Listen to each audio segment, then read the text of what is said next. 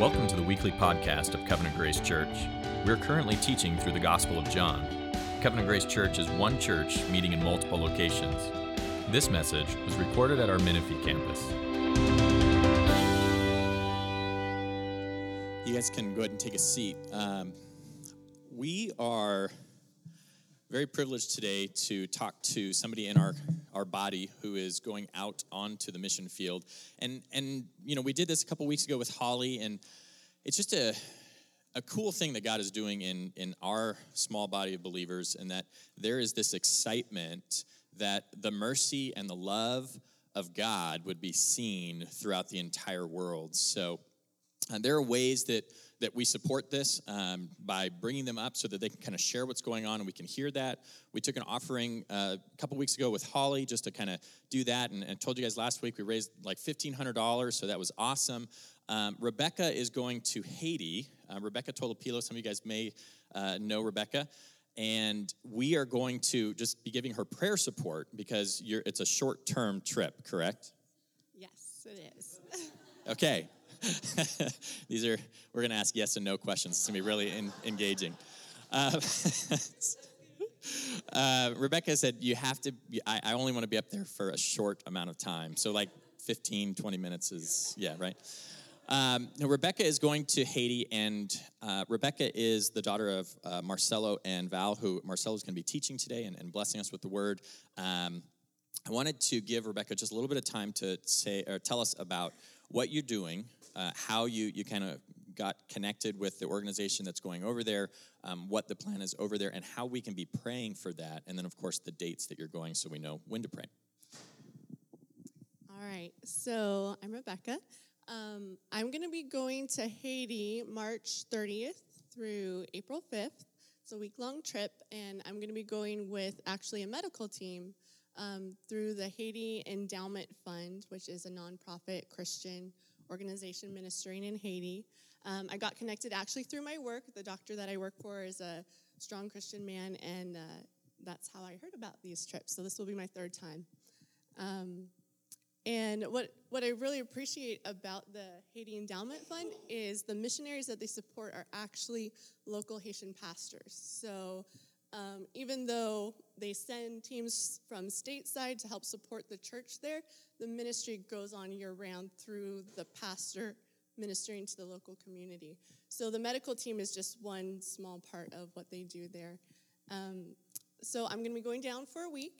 The pastors, before we come, they hand out tickets to the local community for a day medical clinic. So we go to their village for a day, like a different village each day. And we basically see hundreds of people there. But we get to be the hands and feet of the church to the community.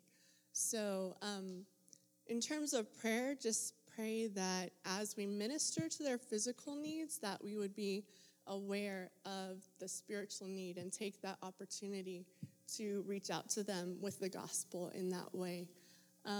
Also just pray that even as we head home, that the work that we do there will be used as a springboard for the gospel through the local pastor as he reaches out to the community and follows up our time there with those who were able to come and participate. So, yeah. All right, well, let's pray for Rebecca right now. Lord, we lift up Rebecca and your work in Haiti. Lord, the whole team that's going. But, Lord, I just pray that you would give my sister just opportunity to share your love and your mercy, Lord, not just through physical healing, Lord, but through the knowledge of your Son, Jesus Christ. Lord, I pray that you would use this team to draw people in, that they would become aware of the churches there, Lord, that they would become connected to the body of Christ that is worshiping and growing in you there. Lord, I pray that Rebecca would have safe travel. Lord, that you would keep her healthy and strong as she is there for the week. Lord, I pray for us, Lord, that you would be bringing through your Spirit, Lord, just remembrance to lift her up in prayer, Lord, as she is there. Father, I just pray that lives would change. Lord, that you would encourage Rebecca as she is there, as she gets to be your hands.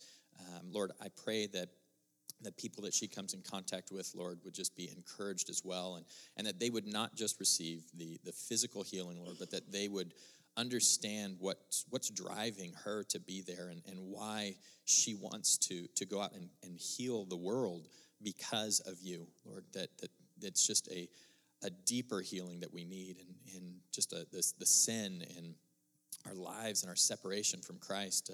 Lord, I just pray that you would bless her trip, and Lord, that you would be glorified through it. We ask this in the name of your Son. Amen. All right. If you guys want to turn to John 21, Marcelo is going to be teaching today. If you guys don't know Marcelo, you're about to be blessed, and you don't even know it. It's going to be like you're going to get like an uppercut, a spiritual uppercut to the jaw that you didn't expect. But like it's a good thing. Yeah, but a good one. John 21, we're going to be in verses 1 through 14.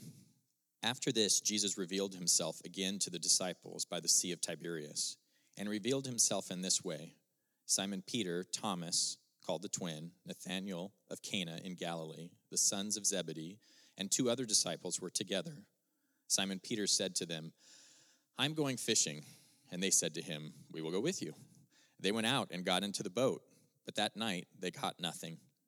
Just as the day was breaking, Jesus stood on the shore. Yet the disciples did not know it was Jesus. And Jesus said to them, "Children, do you have any fish?" And they answered him, "No." He said to them, "Cast the net on the right side of the boat, and you will find some." So they cast it. And now they were not able to haul it in, because the quantity of fish that the disciples whom Jesus loved therefore said to Peter, "It is the Lord." When Simon Peter heard that it was the Lord, he put on his outer garment, for he was stripped for work, and threw himself into the sea. The other disciples came in the boat, dragging the net full of fish, for they were not far from the land, but about 100 yards off. And when they got out on the land, they saw a charcoal fire in place, with fish laid out on it, and bread. And Jesus said to them, "Bring some of the fish that you have just caught." So Simon Peter went aboard and hauled the net ashore, full of large fish, 153 of them.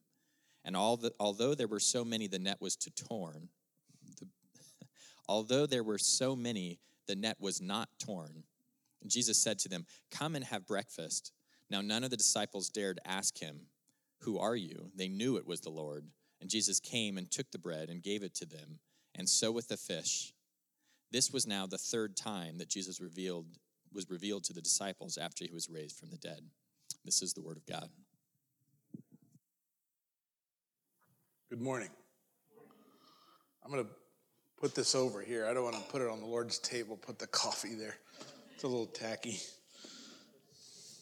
I have coffee here, something warm, because sometimes I have allergies, and I already apologize to you guys for how that's going to make me cough and sputter all throughout the time. So please forgive me, but something warm sometimes helps calm down my throat a bit. Anyway, good morning and happy Palm Sunday to everybody. This is Palm Sunday, right? Yeah. It's the Sunday before Easter. It's a great day. It's a great day. And we're going to skip ahead just a little bit to John 21. Eric is going to pick that up later on a few weeks down the road, I do believe so. But I felt compelled to go there because of the message that I wanted to communicate to us all this morning. And so with that in mind, let's first just go to the Lord again and settle our hearts and be open vessels, shall we? Heavenly Father, thank you for this morning. Thank you for the worship. Thank you for David and the guys orchestrating all the sound and all the technical things. Thank you for the people taking care of the little ones and the older ones. And Lord, it's all an orchestration of service that pleases you, Lord. And we thank you for giving us the opportunity. We pray right now that you would also just bless the teaching of your word and that you would change us. We pray in Jesus' name. Amen. I don't know if you've seen this. I've seen a post that Eric put up a few weeks ago, but I thought he did a meme. He superimposed it. But he has John 12:21 here, the little part of the verse, where the Greeks come seeking out Jesus. And right now they're proselytes. They're approaching a Jewish Messiah.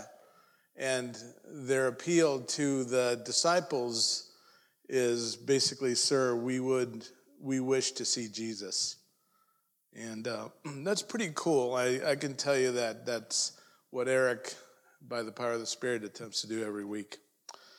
And he asked me earlier this week, he said, could you just give me a line that kind of describes your message for Sunday? And I thought about it, and then I came up with this. I guess this would be a title, right? Not just a line. I would title it, you could title this passage, the truth in it, the persevering grace of the Lord Jesus Christ. And that's more than just a simple title, isn't it? That's a profound biblical truth. Because God's grace perseveres. The grace of the Lord Jesus Christ is a persevering grace. It endures, it remains steadfast in and through all times. And were it not for this persevering grace of God, our failures and our bumblings and our silliness and our disobedience would overcome and overwhelm us. There's probably all kinds of people in here in terms of your journey in Christ. But whether you've been a disciple of Jesus Christ for a very long time or a short time, to anybody who's been a disciple of Christ, you know that we too often suffer from that chronic wayward tendency described by the hymn writer when he wrote, prone to wander, Lord, I feel it, prone to leave the God I love. We all wander in so many ways, don't we? So many ways. Sometimes it's the tyranny of the urgencies of life. We get so wrapped up in doing what needs to get done. We get so busy with life that we're literally pulled away from the one thing that is necessary, like Martha in Luke chapter 10, where she was pulled away from Christ, from his fellowship, from growing in her knowledge of him and loving him.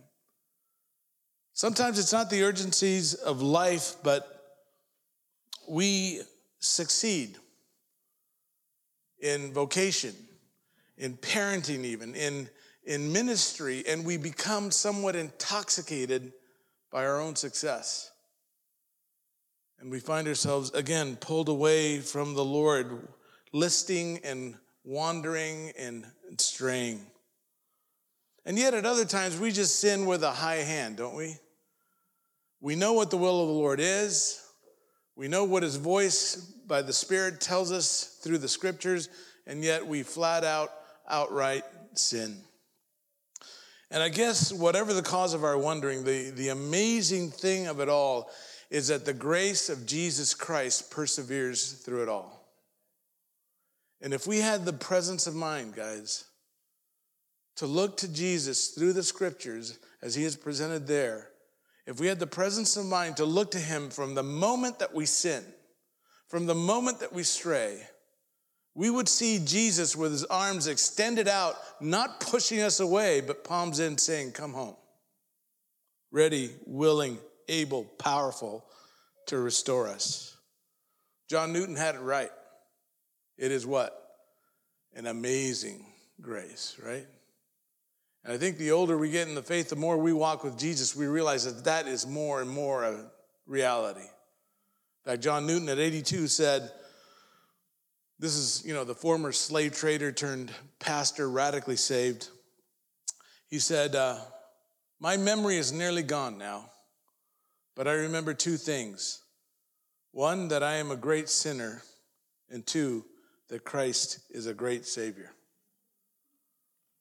And this amazing grace, guys, never tires, it never wears out, it doesn't become threadbare, it remains as vigorous and robust as the very Lord, the faithful Lord who gives it. The grace of the Lord Jesus Christ is a persevering grace. And I want us to see this persevering grace this morning in a very neat passage. We're going to see it clearly in the life of one of the Lord's choicest servants, the Apostle Peter. He, of course, was one of the inner three. He was the leader of the disciples. And Peter's life acts as a wonderful backdrop to the grace of the Lord Jesus Christ, because Peter, as we all know probably, was a man that is known as much for not just his spiritual triumphs, but also for his earthly blunders, right? Peter is a man who failed miserably. He was triumphantly, victorious many times, but he also failed miserably, and I might add also visibly. You and I kind of get to, if it's a blessing at all, we get to, fail somewhat privately before our family, before our friends, before a select group of people in the body of Christ. Peter has the dubious distinction of failing for the divine record. Okay, and his failures get plastered all over the pages of the world's all-time bestseller. I'm sure he's probably in heaven going, okay, it's Palm Sunday. They're going to go over how I, failed again. I don't think he's doing that. That wouldn't be heaven, right? But because of that, because he was a flawed man, his life serves as a tutor to point us to Christ. And today I want to see that in John 21. If you haven't turned there, please do. John chapter 21, we're going to kind of do a jet tour and focus in on a handful of verses.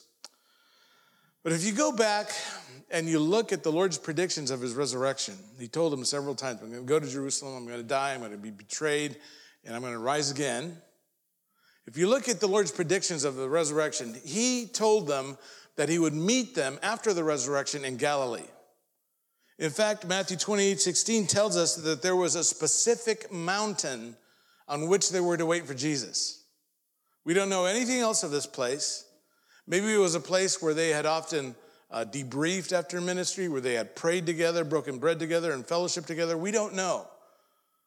But they were literally under direct orders from Jesus Christ, not just to park it in Galilee, but to go through Galilee and to that mountain in Galilee. They had a specific rendezvous point. And so, after all the events of the resurrection, which we're going to celebrate next week, the Lord had appeared to them, all of them. The disciples began their long journey from Jerusalem, which is in the south of Israel, to Galilee in the north, about 70 miles. And they hoofed it, all right? So it takes a long time to travel 70 miles by foot. Would you agree?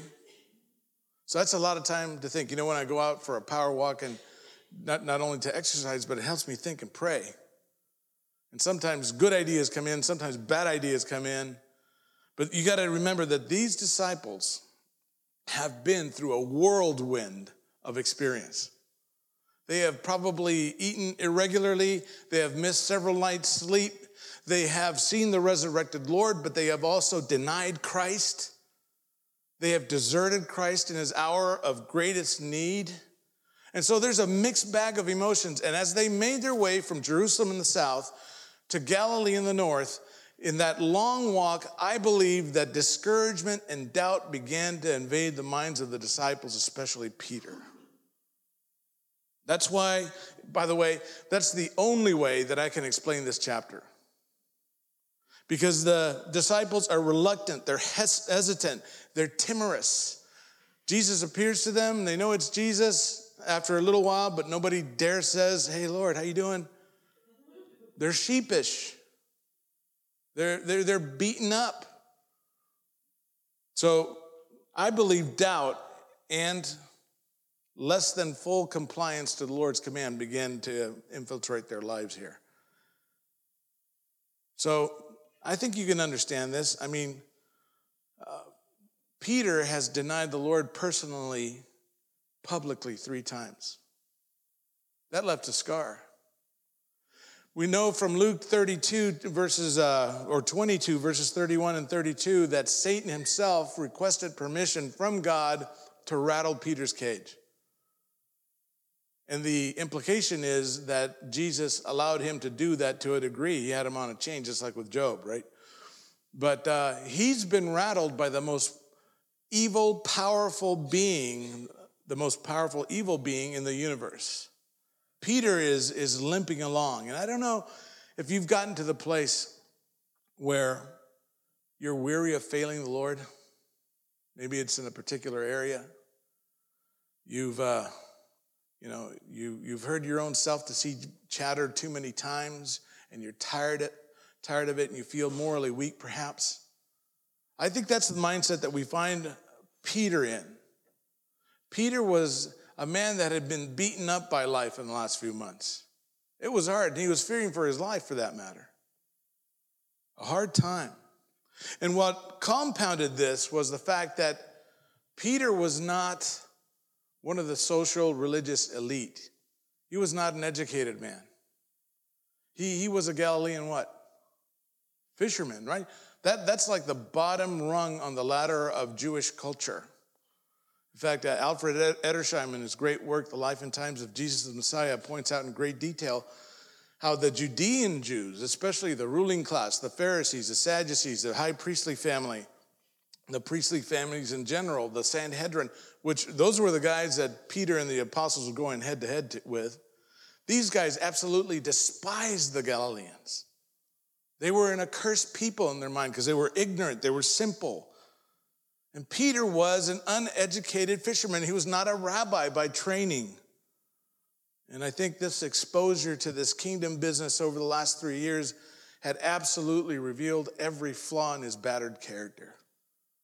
And I think at this point, he was a man, if not fully convinced, but pretty close, that he was inept to serve Jesus Christ.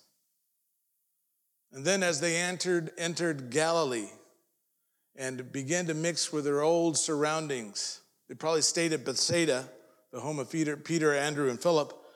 They ate with their families. They strolled the shores of the Sea of Galilee. They handled their own old nets. They handled their old boats. They smelled the distinct aroma of their fishing village and then watched the boats part way for another day of fishing. And then in a melancholy moment, I think two things became clear to Peter. One, I'm not a rabbi. Two, I am a fisherman. That's what I've done. That's how I've fed my family. That's what my fathers have done. That's what I know how to do. I'm not a rabbi. And being a vocal guy that wore his heart out on his sleeve, he probably expressed it to the other guys, and he said, guys, I don't know if I'm a preacher guy, but I know how to fish. And I'm going back to fish. In fact, the verb here in verse 3 is a very definitive verb. It's a very decisive action. I'm going back to this life. And this wasn't the mountain on which they were to wait for the Lord. This was the lake of Tiberias, the Sea of Tiberias. So they were at least in a state of less than perfect obedience. I believe they were directly defying the command of the Lord. Instead of going through Galilee to their rendezvous point in that mountain, they disobeyed the Lord's command and got diverted to another place. And I just want you to understand that there's a reason to believe that here textually. For one, they didn't go back for some leisurely fishing, right? Verse 7 says Peter was stripped for work. This is what he did for a living. Verse 3 says that I'm going back to fishing. I'm being pulled away to fishing. In other words, he went back decisively to his old job. It's a present active infinitive. This is a decisive action, as I said. What's more, the word boat in verse 3 has a definite article suggesting that this was Simon Peter's old fishing boat. It was the boat. So they went back to a lifestyle.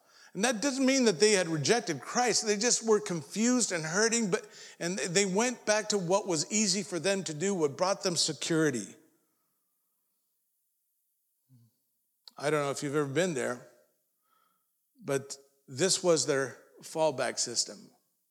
Instead of going to where the Lord wanted them to go, they fell back to what came easy. And that's why the Lord in verse 15 says to Peter, hey, Peter, do you love me more than these? The these there is a reference to his fishing boat, to his nets, to his life. Do you love me more than what brings you security. And so they found themselves in a place where they were disregarding the Lord's direct command. And when we find ourselves doing something that is not optimum or not what the Lord wants us to do, the results are fairly predictable. Look at verse 3. And they went out and got into the boat, and that night they caught what? Nothing. Uden in the Greek. It means nothing, not at all. You can't even catch a cold. You can't eat nothing, right? It doesn't sell well either, unless you're a politician. And pardon my cynicism right now, the political discourse has kind of left me wishing I were Canadian, at least for the next few months. But anyway, they didn't catch anything. Now let me ask you a question. Why didn't they catch anything? You want to know why? Very simple. Because they had no business being there, fishing. The resurrected Lord of glory told them, meet me at the specific place. And guys, I've got great plans for y'all. We're going to change the world. I'm going to give you a message that's going to change the world.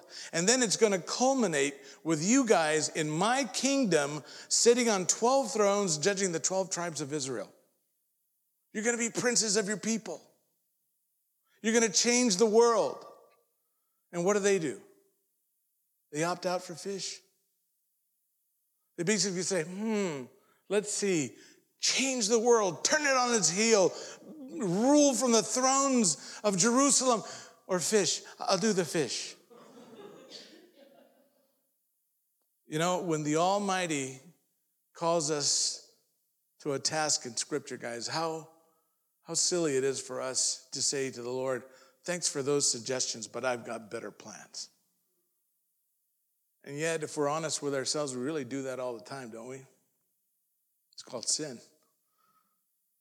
You've heard the rationalizing, the reasoning that goes on in your mind when the Lord is prompting you to obedience through the Word of God. And you're thinking, perhaps these thoughts have gone through your mind. It's like, oh yeah, Lord, I know you want me to share Christ with my colleague, with my workmate, but it just would be a breach of etiquette. And you know, plus I'm not the preaching type, but that's a really good idea for somebody. Or, Lord, yes, I know you want me to love my wife, but quite frankly, you don't have to live with her. Or my husband. Or, yes, Lord, I know you want me to serve. And I will someday, but right now I'm in those middle income earning years. I really got to sock it away for the future. I'd love to help, but I just can't right now. Call me in about 20 years and I'll be a dynamo for you though. Do it. Or perhaps you're faced with a familiar temptation and you feel the Spirit's prompting to flee. You say, Lord, I'm not flirting with this. I'm just curious. And Lord, really, I'm capable of better behavior. Trust me. What self-deceived and fruitless things we do. You know, the disciples were disobeying the Lord. They had a better plan. They went out and got into the boat, and that night they caught nothing. You know, if the Lord were not gracious, the text would probably read, and they went out and got into the boat, and that night they were all swallowed by a giant sea bass. Came out of nowhere, whomp, and they were digested and became part of the sedimentary layers of the Sea of Galilee, and today you would have some huckster selling you anointed apostle dirt from the bottom of the Sea of Tiberias, right? Neighbor, just give me a seed faith gift of whatever, you know, I call it little pieces of Peter. Something crazy. But here's a spoiler alert. That's not what happened, is it? That's not what happened. That's not how it rolled out. Why? Because the grace of Jesus Christ perseveres. That's why. That day, it's not what happened. Verse 4, but when the day was now breaking, guess who's there? Jesus. But when the day was now breaking, Jesus stood on the beach, yet the disciples did not know that it was Jesus. And I want you to just think about this for a little bit. Kind of set the stage in your own mind. They have literally been slaving away for nothing all night. Working, not a nibble. And they're getting frustrated, they're tired, they're cold, and as the sun begins to inch its way up the horizon, it begins to highlight their frustrated faces. And there, about 100 yards away, according to verse 8, 200 cubits, stands a solitary figure whom they do not recognize and who asks one very annoying question. Look at the question. Jesus, verse 5, therefore said to them, children. And that, just an aside, that's a term of endearment. That's what a chief rabbi would call his pupils, his devoted pupils. That's what a daddy would call his son or little kids, little ones, little children, little ones by day. Come, children. He doesn't say you bunch of stiff-necked, deaf-eared guys. I've dealt with your forefathers in the desert and for all these years, and you are no different. He says, children, here's the question. You do not have any fish, do you? Do you think the Lord knew? Of course he knew. He's trying to highlight the futility of their waywardness. He did the same thing when he veils himself here and he asks a rhetorical question that they have to answer so that they can see what their problem is. He did the same thing in Luke 24 when the two disciples are walking home from Jerusalem to Emmaus. And they're all sad and heartbroken because their rabbi, who's a great prophet, died and was killed by their own people, the chief priests. And they're just busted up about this, right? The thing that you learn from the text is that Jesus is already risen. The women have already seen him and reported it, and he's appeared to Peter, and still they refuse to believe in the law and the prophets and the words of Jesus. And so Jesus disguises himself and he says, hey, so what is it that you guys are exchanging with one another as you're walking along the way? Who are you talking about? And it says they stopped, literally, dead in their tracks. They stopped looking sad. And they said to this stranger, did you just fall off the turnip truck? I mean, they say, are you the only one in Jerusalem that doesn't know what's happened? But what's worse is that they say he's risen again, but we're just going home. Similar situation as we find here. Jesus knew the answer to this. He wanted them to see what they were doing. And they answered him, no. Rhetorical question, short answer. It's recorded in the plural. I find that interesting. They probably said it in unison. No! You get a feeling that they might have been just a tad bit on the hungry side, hangry. Just no food, all work, no, too much coffee kind of thing. And Peter probably muttering under his breath, who is that guy? You want fish? Go to a deli. But what the Lord is doing here is he's setting them up to reveal himself, to reveal their waywardness, and to draw him to his side. And so we have this wonderful group of verses from verse 6 through 14 that really display for us the amazing, persevering grace of Jesus Christ. Let's pick it up with verse 6. And he said to them, now remember, he's on the seashore, right? About 100 yards away. So he's calling this out to them. Cast the net on the right-hand side of the boat. And Peter's going, what did he say? I think he said, cast the pet on the right side of the boat. No, he couldn't have said that. That makes no sense. Cast the net on the right-hand side of the boat and you will find a catch. And that sounds strangely familiar to them. And then they cast the nets, and what happened? And they cast, and they were not able to haul it in because of the great number of fish. And all of a sudden, the lights began to go on. This has got to be the Lord. Remember a similar event in Luke chapter 5? At the beginning of the Lord's ministry? He just finished preaching to the people. He was standing in Simon Peter's boat just offshore so that he could create some space between he and the crowd. He finishes his discourse. It's noonday, and he tells Peter, let's go fishing. And Peter says, first of all, Lord, we've been fishing all night and caught nothing. I don't know how these guys made a living, quite honestly, but we've been fishing all night and caught nothing. And you're a rabbi, you deal with books. I'm a fisherman, I deal with nets. This is a terrible time to go fishing because fish go deep when the water gets hot. They come up early in the morning and late at night to eat, to feed in the cooler waters. But in the middle of the day, it's no good. And they've already been fishing in the best part of the day and they've caught nothing.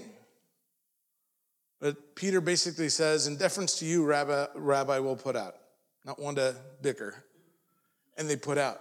And Jesus tells them exactly where to drop the nets and what happens. All of a sudden, there's tension in the nets. And they begin to wriggle and jiggle and tear just a little bit. And that old little boat is creaking and moaning. And they have such a huge catch of fish, they have to call their other friends with boats. And it says they filled their boats and they all began to sink. It's either they can't catch anything or they're catching enough to sink their boats. I don't get it. But when Peter saw this little sliver of the glory of the Lord Jesus in this miracle, it says that when he saw that, he crumpled at the Lord's feet and said, "Depart from me, for I am a sinful man, O Lord." And Jesus said to him, "Hey, don't be afraid, Peter. Don't be afraid. You think that's good? You think that was a good catch?" He goes, "But from now on, you're not going to be fishing for fish, but you're going to be fishing for men." And then verse 11 of Luke chapter 5 gives us that amazing response by the disciples that says, "And when they had brought their boats to land, they left everything." What's everything? Their boats, their nets, their tackle, their catch. They left everything, it says, and they followed him. Isn't that great? Yet what are they doing in John 21? They've gone back to their nets. They've gone back to their boats, to their fishing, to the things that they find secure. Gives them security. And it's really, the contrast couldn't be greater, right? The Lord is saying, meet me at that mountain. I'm going to give you the Great Commission. We're going to turn this world on its heel. We're going to change history. We're going to redeem men for eternity. These guys are willing to trade all that for fish. They cast therefore, and they were not able to haul it in, just like in Luke 5, because of the great number of fish. All of a sudden, the lights begin to go on for these guys, right? It's got to be the Lord. Who else can command nature? It's got to be the Lord. Verse 7. That disciple, therefore, whom Jesus loved, said to Peter, "It is the Lord. It is the Lord." They probably all at the same time thought, whose stupid idea was to be in this boat? And then the next thing we know, Peter's jumping out of the boat. And so when Simon Peter heard that it was the Lord, he put his outer garment on, for he was stripped for work. That is, he put on his coat to go swimming. Just saying. And then he threw himself into the sea. Threw himself into the sea. He doesn't say he dove. He probably wasn't really concerned about the judge's score for style, but he threw himself into the sea, and he was anxious to get back to shore. He was in a hurry to get back to land. Let me ask you, why was he in such a hurry to get back to shore? You want to know why? Because he wanted to get back to him. He wanted to get back to Jesus. That's the point I want you to see. The minute Peter realized that it was the Lord, he jumped out of that boat he had no business being in, and he wanted to get back to Jesus Christ. He wanted to get right with Jesus Christ. He wanted to be restored. He wanted to be put in a place of blessing. And you can say a lot of stuff about Peter because he failed so visibly, right? But as quickly as this man sinned, one of the most redeeming qualities of this man was that as quickly as he sinned, just as quickly, he wanted to be restored to the Savior. From the moment he realized, I'm out of step with Christ, I need to get in step with him. And that quality is what endeared him to the Lord so much, I think. And, listen to me, made him usable. That's a sign of a fruitful Christian. It's not that he or she does not sin. It is that when they do sin, they can't wallow in it. They can't relish it. They have to strip that stuff off, and they have to get clean. They have to go back to Jesus. And that's what we find Peter doing here. Verse 8. But the other disciples, by the way, this is a one-point sermon, the persevering grace of Jesus Christ. I don't know if you noticed that. I think this is just what this chapter talks about. Verse 8, but the other disciples came in the little boat, for they were not far from land, but about 100 yards away, dragging the net full of fish. Now just stop there and again set the context for yourselves. The Lord is dealing with these guys. He's dealing with them from shore. He's dealing with them in a state of disobedience. And the disciples are there grunting away at this huge haul of fish, which are buoyed by the water, but at the same time, they're acting as a huge anchor, right? And Peter is swimming with his coat on just a few yards ahead of them, just flailing away at the water, exhausting himself, probably wishing the Lord would remember that walking on water gig they did a while back and help him out, but that's not the way it rolled. And he's dealing with these men who are coming to him in a state of disobedience.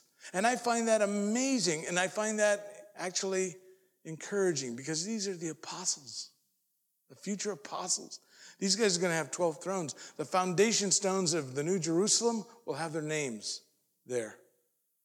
They're going to be up there with David and the great prophets. I mean, these are the apostles, but the disciples at this point have, even though they've been the recipients of immense privilege, they're disobedient. But these guys have, let's face it, they have been with Jesus for 3 years. If you can believe, God incarnate is your personal tutor. Your rabbi is God himself. 3 years. They ate with him and slept with him and traveled with him, and they got to see all those miracles. This wasn't psychogenic functional disease. This was true organic disease, and Eric has been pointing that out as we've been working our way through John. Right in chapter 10, he opens the eyes of a blind man that has a congenital defect. He's been blind since birth. He has never seen. And God the Son touches him with that spittle that he made with mud, rubs his eyes. He goes to the pool of Bethesda, that one. And I'm not even going to try. I just need to move on. I'm running out of time. He washes and he sees. Chapter 11, he goes to Lazarus' home. And Lazarus has been dead for 4 days. And he says, roll away the tomb or the stone that's blocking the door of the tomb. And Martha says, don't do it because the smell is going to be overwhelming, Lord. Jesus says, do it anyway. And he calls Lazarus out, and Lazarus comes out alive and whole. He walks into the little town of Nain, and he walks right into a funeral procession. They're taking the son of a widow, the only son of a widow. She's left all alone in her old age. And this young man is in the coffin. They're taking him to bury him, and Jesus is filled with compassion. He walks up to the coffin, touches it, and the young man sits up. Probably thinking, so, where are we going? I'm feeling pretty good. But amazing miracles, right? Just amazing stuff. They've seen all of that. 3 of these guys, including Peter, have seen the transfiguration. That means they not only saw the incarnate Christ and the resurrected Christ, but the glorified Christ. Billions of people have lived on this planet. 3 people have seen that. Now, for us in heaven, this will be common fare, right? We'll see the glory of God and his Son all the time. We'll stand in it. We'll swim in it. But for human beings this side of heaven, this is ridiculously amazing.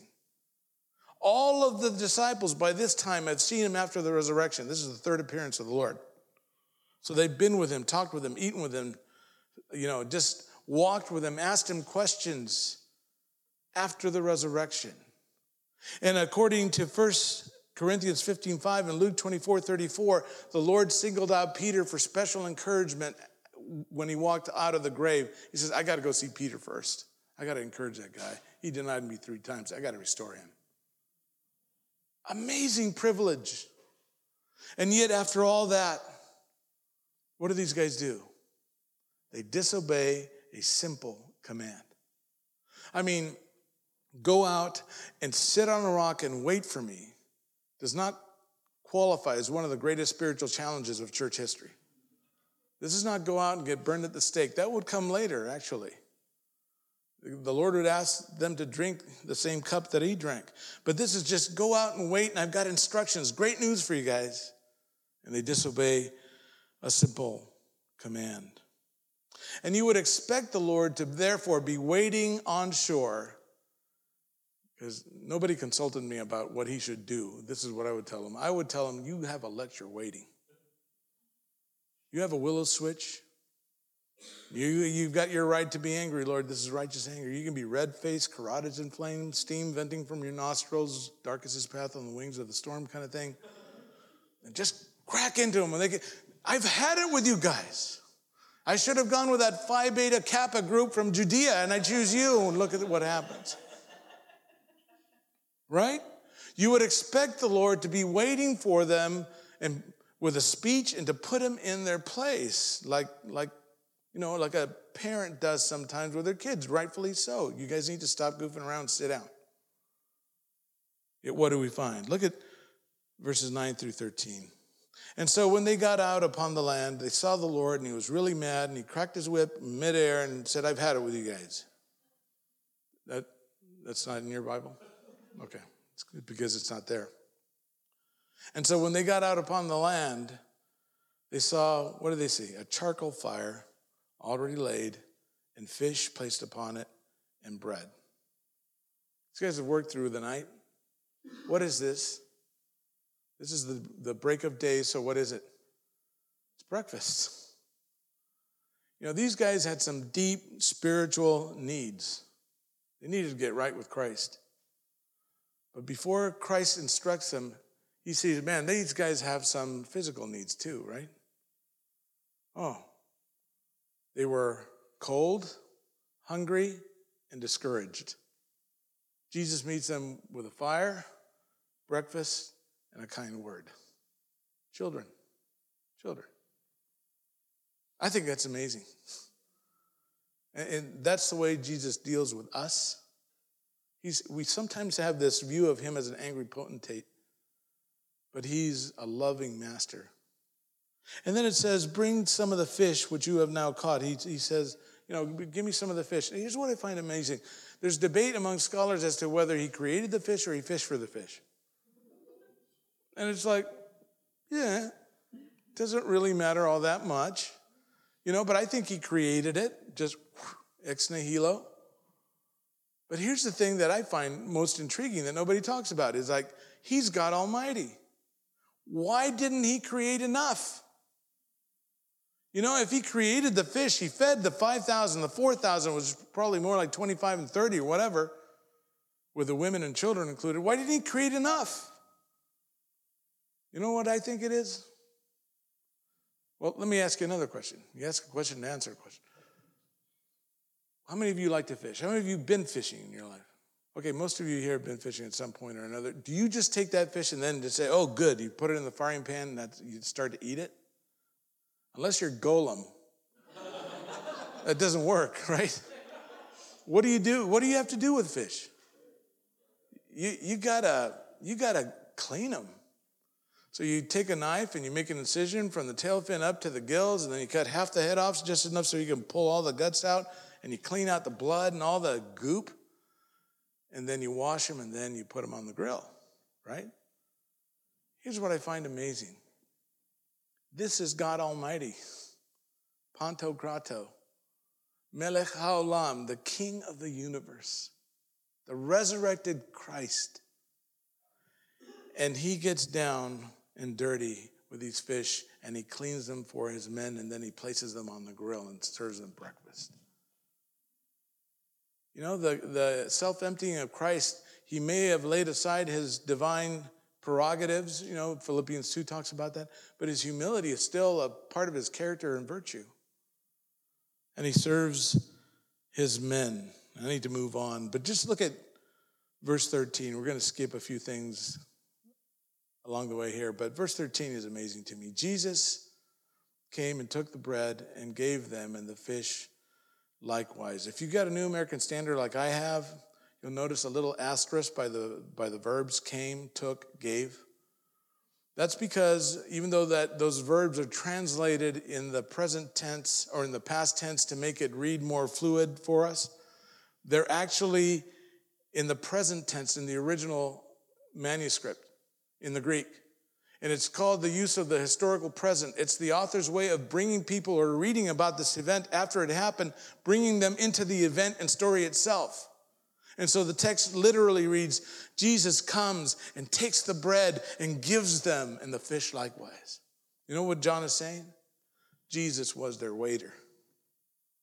Get a load of this, he says. Come into this experience. Set yourself down by the fire. Jesus comes and takes the bread and gives them. So it was Jesus who came after his wayward disciples. It was Jesus who calls them to shore. It was Jesus who has breakfast waiting for them. It is Jesus who invites them to breakfast, and then it is Jesus who serves them breakfast. Isn't he marvelous? He's amazing. And he's the one that is offended. This is what he does for us, guys. He perseveres in his grace. The Apostle Peter, basically in Matthew 16, affirmed the deity of Christ. Jesus said, who do you say that I am? Peter said, you are the Christ, the Son of the living God. And Jesus said, heaven and earth, flesh and blood hasn't revealed this to you, Simon, son of Jonah, but my Father is in heaven has revealed this to you. And Jesus said, you're speaking for God. And Peter promoted himself to the front of the class. And then Jesus began to teach them at that point, look, but I have to go to Jerusalem and I have to suffer many things. And I will be betrayed by our own people. And I'm going to die and I'm going to rise on the third day. And Peter steps in since he had just promoted himself to the head of the class. And he literally said, this cross stuff, God forbid it, Lord. May God disallow you from going to the cross. In fact, he uses the double negative. May. No, not ever, ever will you go to the cross. I won't let you. And Jesus, smelling the stench of the breath of hell on that one, pointed at Peter and he said, get behind me what? Satan, that was the source.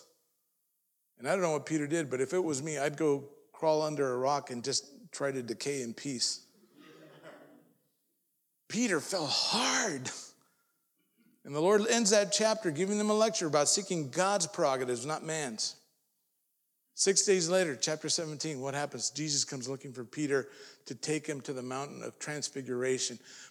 Peter falls hard. Jesus restores him and puts him in the place of blessing.